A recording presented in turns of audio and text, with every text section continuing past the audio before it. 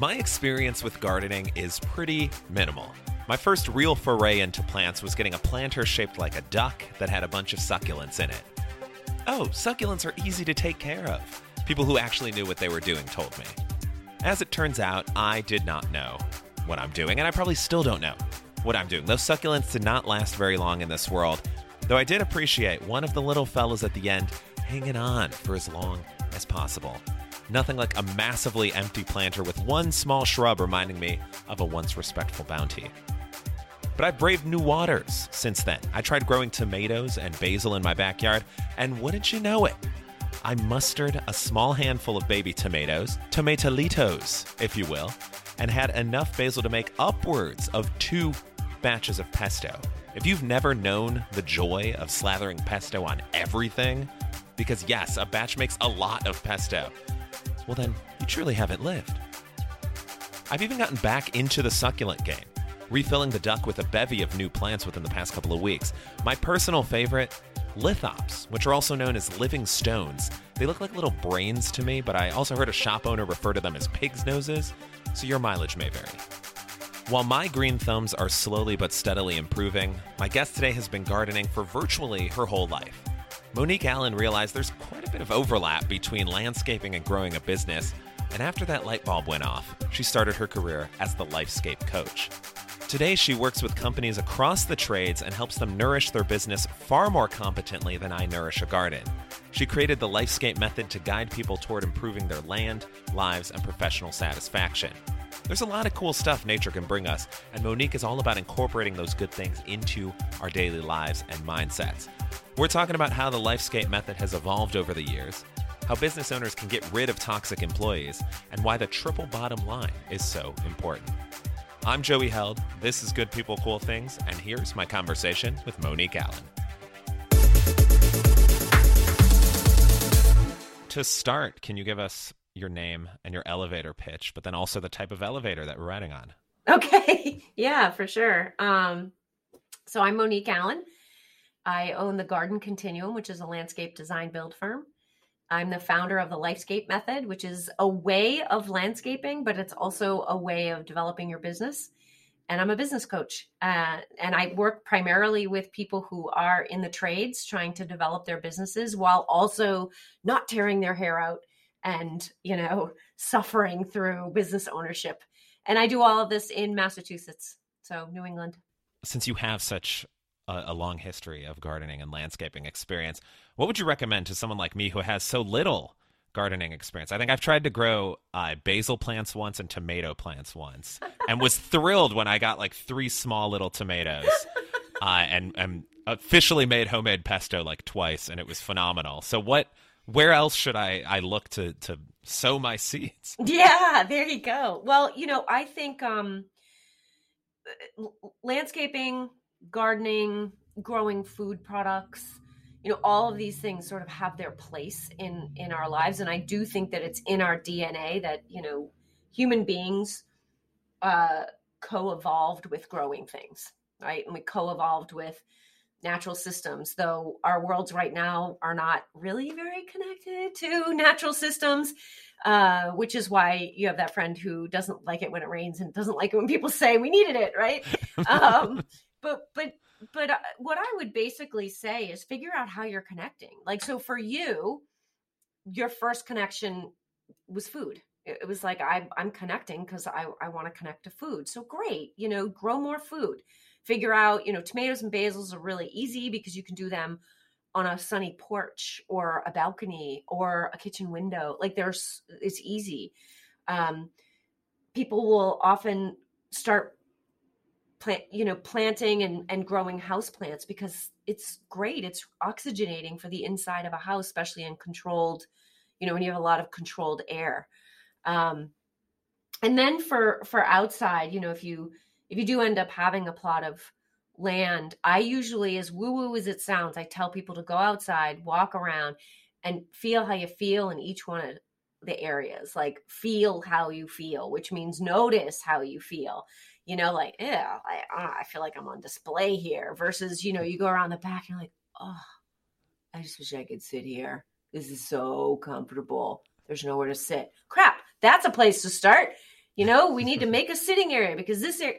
So a lot of it is to slow down and not worry so much what's on Pinterest and hows and all of that, and ask yourself the question, how will nature, in whatever form it is, whether it's tomato and basil or a cool patio with some really nice plants, how will it change my life? And that's the basis of lifescaping, is that this is connecting the natural world with our world, which is also natural inside, but not very natural on the outside, right? Yeah. So that's where I tell you to start. Go out and feel it. I feel like I've done that for my dog with, because we live on the corner, so he runs back and forth all the time. He just wants to say hello to everyone. Mm-hmm. And it eventually stripped away all of the grass that was there. So it was just like down to the earth dirt. So had a nice little running path for him there, and now he just loves it. And it's some wood chips and just some dirt he can run around in, so it's not like tearing into the earth itself. And it's lovely. He loves it. Right, he's happy, right? It's like, this is joy. This is full joy, and we have the ability to also be connected in ways that create joy. Like if there's beautiful smells or beautiful sounds, or like when my kids were little, like they'd walk through the vegetable garden and they would just like eat, like right from, just the fact that they could pull tomatoes or pull leaves off of things and eat them. They thought it was the coolest thing, So it is the coolest thing. Yeah, it is the coolest thing until you realize you just ate some inchworm. But anyway, it's all good roughage. It's all good, right? Full protein. So can you talk a little more about kind of the creation of the Lifescape method? Like, how did you decide, like, this is the way to go, and how have you seen it grow over the years? Yeah, that's actually a great question. It's funny. Hindsight is so different than the truth of how something actually happened. So I'm pushing 4 decades in this industry. So I look at my career, and I like the first 10 years, second 10 years, third 10 years, fourth 10 years, and each one of them was a little bit different. And landscaping was very different, back when I started in the 80s. And it was conventional. It was pretty product centered. It got even more product centered after that. Like once things like HGTV, Martha Stewart, Home Depot, not to disparage any of them. They were all great. What they did basically was bring something that was a little bit more highbrowed down to the common man and woman so that everybody could partake. And so on that sense, it's really awesome. The negative is that it got very product centered, and it also got very keep up with the Joneses kind of thing. So it's like, oh, okay, fire pits are interesting. We all need a fire pit. Or, arborvitae hedges are interesting. Everybody needs an arborvitae hedge, And it got to the point where I don't think people were really thinking for themselves. They were more, thou shalt plant this because you have a south-facing yard. And so what was happening is I was seeing 2 things happen. One was called featurescaping, which was where people were just buying stuff, like kind of hoarding plants and products in their yard, and then using products to treat those things. Like it was just product. It was a featurescape. And then the other side that I was seeing was what I was calling deadscapes. These were landscapes that were either poorly planned, meaning generally not planned, kind of haphazard, kind of stuffed in the ground, no real thought about the fact that these were living, breathing beings. And then the kind of care was horrible. And I was like, this is not what I signed up for. There's no life in here. Oh, featurescape, deadscape, Lifescape. Oh, okay. So there was Lifescape, right? That's what I wanted. And then I understand, because I do a lot of teaching and coaching. And so understand that people need simplicity. They need frameworks because it really helps. And so I thought, what is the foundational thing of a Lifescape? Like, what is it? And the 3 things that came up for me is that we need organization for life to work, right? Some semblance of organization, some system within which things are in relationship to each other. So we need organization. We need health, right? We need health. We need health and vitality. We don't want to be sick. We don't want the landscape to be sick. We need health. And then we need wow factor, because after all, we are so driven by wow. That's awesome, right? We love awe. We love wow. We love a little bling and glitter and all that. And what's happening is that's what's happening in featurescaping. Ooh, I want that. Ooh, I want that. Ooh, I want that. But it has no organization. It has no health. And then deadscaping is neglect. So those are the three tenets: organization, health, and wow, or what we could also call vitality, but wow factor. And when I realized that that's what it was, I was like, oh, well, now I have to try to codify what I'm doing. So that's why I wrote Stop Landscaping, Start Lifescaping. And after about a year or so of that book being out, I realized, oh, that's what I do in business too. So that's where the Lifescape Coach was born. Let's go to the book first. Yeah, sure. Because I think that, a lot of folks who have come on this podcast are either already authors or they have the book in them, to do the old cliche. Everyone's got a book in them. Yeah. And it's just a matter of getting it out into the world. So is that something like, did you always think like, I want to write a book to like get this, once you realize like, oh, I need to codify this somehow, was it always like, it's going to be a book now? And what did that sort of process look like for you in putting it together? Well, I've been writing for a really long time and I've been teaching for a really long time. So I've had a blog before there were blogs. I actually had a newsletter that like you had to go to a printer and then you had to print it and then you folded it and then you put a little wafer to keep it closed and then you actually licked the stamp to put it on, So I've always believed in what I would call kind of like open source information. And so when the idea of a blog, it's like, oh, this is great. And so I was already writing a lot and I was already teaching a lot. And so when I codified this, it was like, it had to be a book. Mm-hmm. But I stalled, like I really stalled for a long time because writing a book is hard. It's, not that it's so technically hard, but I was working hard. I was raising kids. I was busy and trying to find the time. And I had a lot of trouble having myself held accountable. So I hired a coach and she sort of helped me and I still wasn't doing it. And she's like, look, do you need to write this book all by yourself or do you need to get the work out into the world? The information. I'm like, the information has to get out in the world. She said, well, then hire somebody to help you write because you're not writing it. And so I ended up hiring a woman from the West Coast. And it was just the coolest process ever that she had. Basically, what I did was I gave her the outline and then she formulated questions. She asked me the questions and she just interviewed me. And I just talked and talked and talked. And then we had it transcribed with a woman who did the transcription in Ireland. And then we would get it back. And it was so funny. It was so funny because it's like word for word. And then between us, like she'd clean it up and then she'd give it to me. And then I would edit it and I'd give it back to her. And we just kept doing this. And because I was paying her, I was going to be accountable to it. And I just didn't realize that is also writing. That a feather pen with an ink well, that it didn't always have to be by candlelight. Like it didn't have to be that. And so speaking it and then editing it is how it finally came to be. So yeah, I think I just had to learn not to get too precious about it, but it had to be in a book. I'm more a fan of the typewriter, one key at a time, one finger. Yeah. Right. Now, you mentioned how you work with a lot of folks in trades with your coaching. Have you found that there's kind of a consistent challenge that they're all coming across? I know that's a very broad generalization since I'm sure they're all in different industries, but have you seen kind of some trends with the folks that you work with?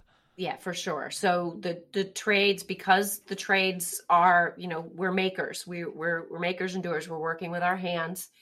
And all of the trades are a little bit different, but the building trades, the land development trades, all have a lot of similarity. And one of them is, especially in my area, is seasonality. But even some of the other trades, like I grew up, my father was air conditioning, refrigeration, and so I was, and we did kitchens, like ethnic markets and restaurant kitchens. And even that has a seasonality to it a bit. But I think generally some of the biggest problems are we get these great technicians, right? Really, really good technicians. I mean, they're mechanically skilled, horticulturally skilled, machine skilled, like all this stuff. And they will find that somehow there is a dissatisfaction with where they are at work, and they're ready and they have the itch and they want to become an entrepreneur, and they want to own their own business. And, I can't outdo Michael Gerber in the E-Myth. He lays it out beautifully. Just because you're a technician doesn't mean you can be a manager. Just because you're a manager doesn't mean you can be a leader. And so the biggest challenge that I think most of the people that I work with have is they're brilliant. They're really good at what they do. They're creative. And then they have to grow. They have to scale. They have to work with people. And it's like, people, And so I'm not teaching them how to make money. I am, because there's a big component of like money shame and just inability to get through money blocks. So that is a piece that I work on. But what I mean by that is they don't not know how to do the thing. They know how to do the thing. They know how to make money in the sense that they know how to do their craft. But the frustration level with building teams, with building an organization, with trying to figure out what is the container, what is the work I do, what is the work that I don't do, where do I do my work, where don't I go? That level of discernment seems to be quite lost on the group that I work with, because, if you need a landscape and you're 2 hours away, well, it's not that far, right? So I'll go 2 hours away. Well, then what if somebody needs a landscape that's 2 hours away the other way? And so what starts happening is most tradespeople who are succeeding are literally running around with their hair on fire. And it's not good for the psyche. It's not good for the nervous system. And they're in pain. And mostly what I'm doing is trying to help them navigate out of pain and into a much more organized, healthy, and vital business experience. Can we get a little sneak peek maybe of an example? You don't have to name drop anyone, but of something where their hair was on fire and you're like, here's the metaphorical water to put it out. Yeah, I definitely can. And I would say that one of the things that seems to be a theme, I can give you a couple of stories, but this one feels good. One of the themes is, that business that's just scratching under $1 million, they want to break. They just something in them. They want to do that break. And there is a dysfunction inside their business. And so it's like they go up, they go down, they go up, they go down, they go up, they go down, right? And they can't break through, because you actually need some momentum. You need some force to break through the $1 million ceiling. And invariably, there is a person in their business that is ensuring that they will not succeed. It is uncanny to me that brilliant people will end up hitching their wagon to someone toxic. It's often, it can be an office person, or it can be like a lead field person. And the owner needs that person so desperately that these people, maybe they're not bad people, but they know that they have the owner up against a wall, because they're never going to get fired,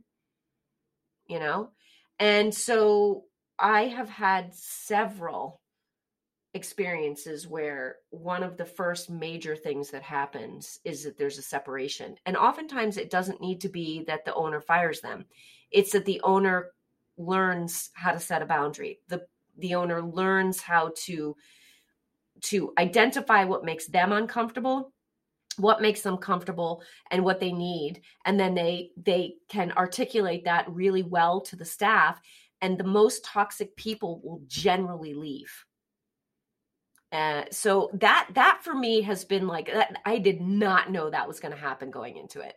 It was more helping people to develop agency and stand their ground. But it's very hard to stand your ground when you haven't defined what the ground is. So I'm helping them define the ground, and then helping give them the tools to stand their ground. And then the toxicity leaves on its own. And if you think about it like in the human body, if you begin to bolster the immune system, the immune system expels the disease, right? So it's that was eye-opening to me. And now I can identify it much faster because it's not as much, it's just not a surprise to me anymore. And I do work with people where I want to know who is their team and what is their contribution. And we talk a lot about that early on. So that's one way that transformation happens. And that business did break through the $1 million ceiling, by the way. Nice. Yeah. Yeah. That's fantastic. Now, this is beyond all the other things that you do. You also do speaking. Is that correct? I always like to ask anyone who's in any kind of performance-based type of thing, so a musician, a speaker, anything like that, what's your worst speaking gig? Oh, okay. So I started teaching at the Master Gardeners Association, and it was being up in front of people for a long time. And two things about that. One is that when you have a talk, when you have a certain thing that you're going to speak about, and then people decide they want it, you have to say the same thing over and over.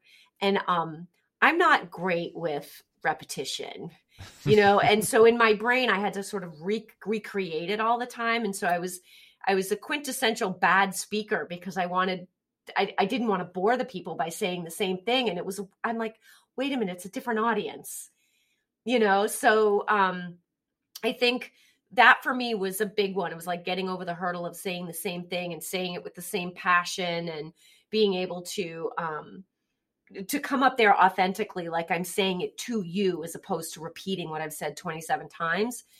And where that came about for me is that a different state brought me in to teach this topic. And I saw the room and immediately realized I was in the wrong room. Oh, no. Like, I was like, these people were not going to be able to receive what I was going to teach. And I made this assumption that, I was teaching ecology, basically garden ecology. I do this speaking on, kind of that mashup between gardening and ecology. And I didn't define my room. I didn't know as a speaker how important it was.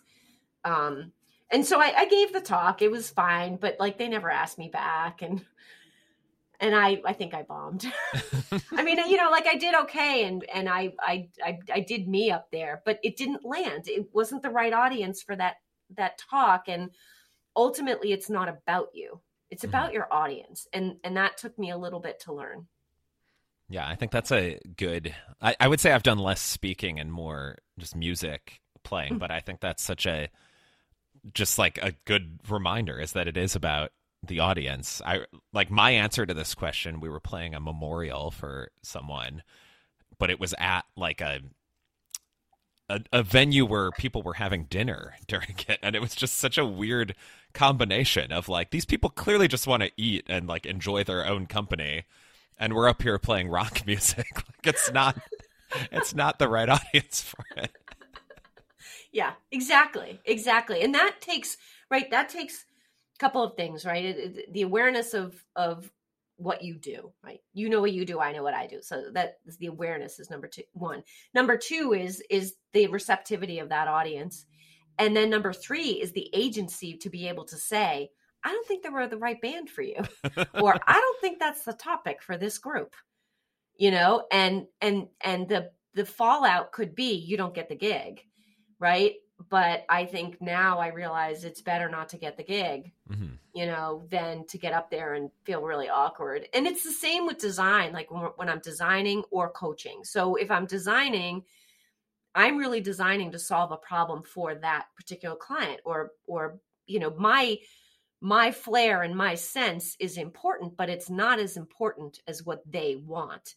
And so you have to chameleon yourself as a designer. And that's hard for designers to do that are attached to their style. Mm-hmm. And in business, I have to be able to be okay with somebody who's structuring their business different than I structured my business. And if I'm not, I have to say, you know what, we're not in alignment well enough for me to be the coach for you, because I can't coach to the way you want to run your business, or I can't design to the way you want to have your land done. So I'm tapping out. Yeah, I think that can be something hard to learn how to do, but then once you do, it's like a weight off your shoulders when you can identify that. Yeah. Totally. And I'm still learning. I think we're all still learning. Saying no when you know you could help somebody is kind of a hard thing. But I'm getting better at it. Yeah. Yeah, definitely getting better at it. And something else that in preparing for this podcast that I saw pop up a few times is the triple bottom line.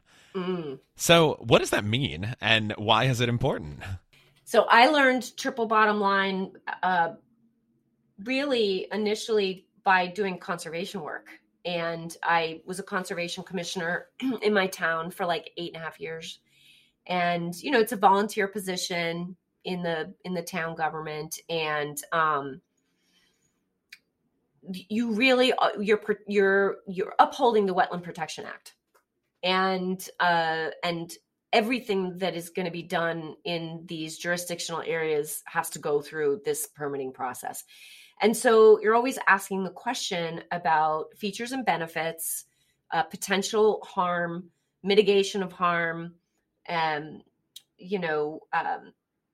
repairing, the difference between conservation versus sustainability versus preservation and all these things, right? So I had to learn all of these things. And then I came upon this triple bottom line.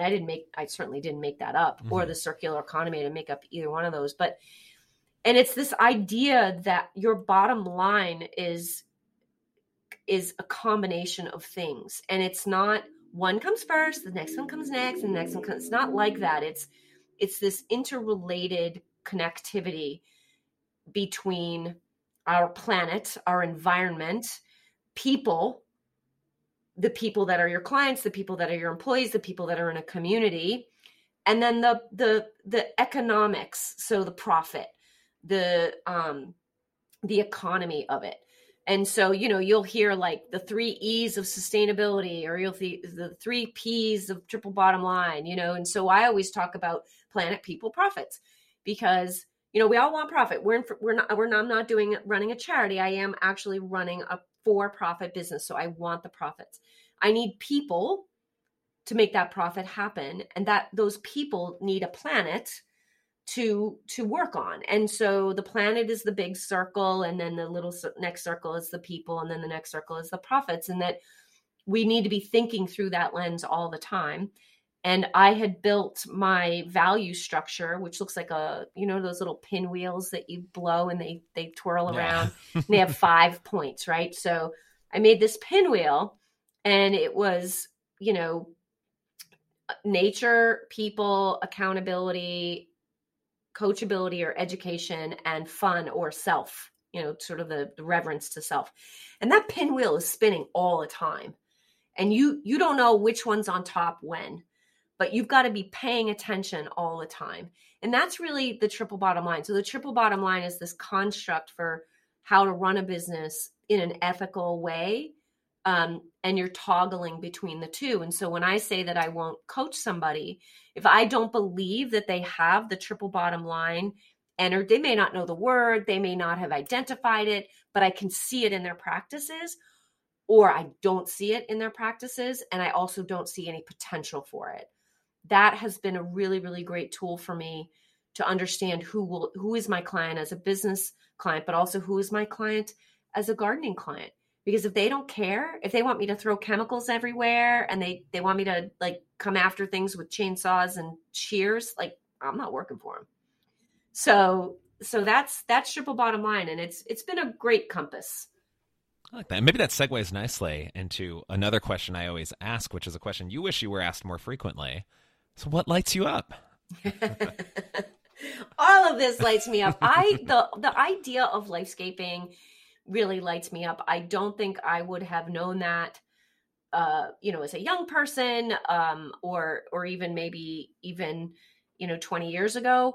But I'll tell you what really lights me up is this idea of living in a generative way, living in a way where you really are, you're pushing that ball forward, you just really, expanding and learning. And the work we do is, we call it regenerative landscaping, and regenerative would suggest that there might be damage. It would suggest that there might be some kind of, fail point or damage point or trauma point in there. And regenerative work is to help reinfuse life. So for me, the thing that really lights me up is the ability to feel alive, to feel like I am contributing, that I'm making everything that I am involved with just a little tiny bit better every time I interact with it. And for me, a way to express that was to learn to become a yoga teacher. And so I'm in the very beginnings of teaching yoga. I've been teaching yoga for a couple of months, and it just feels really good when you're helping people to kind of connect with themselves. And I do that in business. I do that in the land, and now I'm doing it in the yoga studio. So, it makes me happy. Love it. My dad started doing yoga during the pandemic, yes! And I think he's up to twice a day on most days. So and anytime I come to visit, it's like from 2 to, it's mostly Zoom based. So, I think it's like 2 to 2:45 or something. It's like, I got to stay out of the living room because that's his space. And that's it. I empathize. It would be, if I'm just running around in the background, it's probably not a very relaxing environment. All right, Monique, you're almost off the hook here, but we always like to wrap up with a top 3. So what are your top 3 vehicle choices? Okay, so I have always loved anything with a throttle. So my most favorite vehicle that I own a Mini Cooper now, which I really love, and it's a 6-speed and it's awesome. But the vehicle that I really loved was, I had a full-size Ford Bronco. Ooh. Unfortunately, it was like the O.J. Simpson one, right? I had it first, I think, but love that vehicle. 6-speed, that thing was so tough. It was so strong. I really liked it. I felt safe in it. I felt powerful in it. I'm not a big woman. So, I was the big person on the highway. Just loved that. My dream car is a Porsche, 718 Cayman. That's someday, that's what I want. It's just such a sexy car, and it's fast and it's beautiful. I've wanted a Porsche always. When I was a kid, I used to collect pictures and stick them on my wall. And when I went to college, I met this guy, and he's like, what's it about? What is it with you in the Porsche, right? And he got me, for my birthday, an uncut Porsche key. Ooh. And it was really cool. So I had that key. I don't even know where it is now, but I still don't have my Porsche. So, someday. And then my third is, I love motorcycles. And so literally last Sunday, I bought myself a Harley Davidson Softail Deluxe. Ooh. So it's a congrats. 2011. Yeah, I'm really excited. And I'll get it. I just got my plates, and gonna get it inspected. And I feel very grown up to own my own Harley Davidson. This feels really cool. So yeah, there you go. That is fantastic. I've been in a Harley Davidson shop once, and it was in Orlando, coming back from Disney World. We were in a Uber or Lyft, I don't know, one of the two. But we were getting a ride home, and the driver passes by a plaza, and then he goes, "Oh, I have to pick my son up from karate class." He's like, do you mind if I just drop you off here? And we're like, that's not our destination. He's like, I know, I'm so sorry. But he's like, here's my card. You can call me tomorrow. I'll give you a free ride. So got dropped off at a Harley Davidson shop, and then wandered inside for 15 minutes while the next ride share came over. That's funny. It was lovely. It was lovely inside. Yeah. I mean, they're beautiful, and they're just it's the name, but I'm feeling pretty good about it, actually. Yeah, I can't wait. Well, yes, hopefully lots of nice weather ahead, so you can enjoy it to the fullest. Yes. Good wish. I'll take it. In the meantime, or I guess concurrently with that too, if people want to learn more about you, want to maybe pick up a copy of Stop Landscaping, Start Lifescaping, where can they find you? So my website is thelifescapecoach.com, and I have a shop on there, and you can buy the book right on there, and all, all the other book places as well. But you can buy it there, and I can autograph it for you. And my happy place is Instagram, Monique.Allen, and I try to post and be fun or be enlightened or something. But yeah, the website is probably the place to go. Awesome. Well, Monique, thank you so much. This was a blast, and I'm excited for all of the rain that Austin's been getting lately, because that just means more growth outside. It means good basil and tomatoes once the sun comes out, right? Can't wait. Already planning my recipes. Yay! Thanks so much, Joey. Absolutely. And of course, we have to end with a corny joke, as we always do. Why did the cookie go to the doctor? Because it was feeling crummy. Boom! Get after it today, people. Good People, Cool Things is produced in Austin, Texas. If you were a fan of this episode, go ahead and hit that follow button. That helps more people hear the show. You can send me a message, joey@goodpeoplecoolthings.com. Thank you to all of the guests who have been on Good People, Cool Things. You can check out all the old episodes via goodpeoplecoolthings.com. As always, thank you for listening, and have a wonderful day.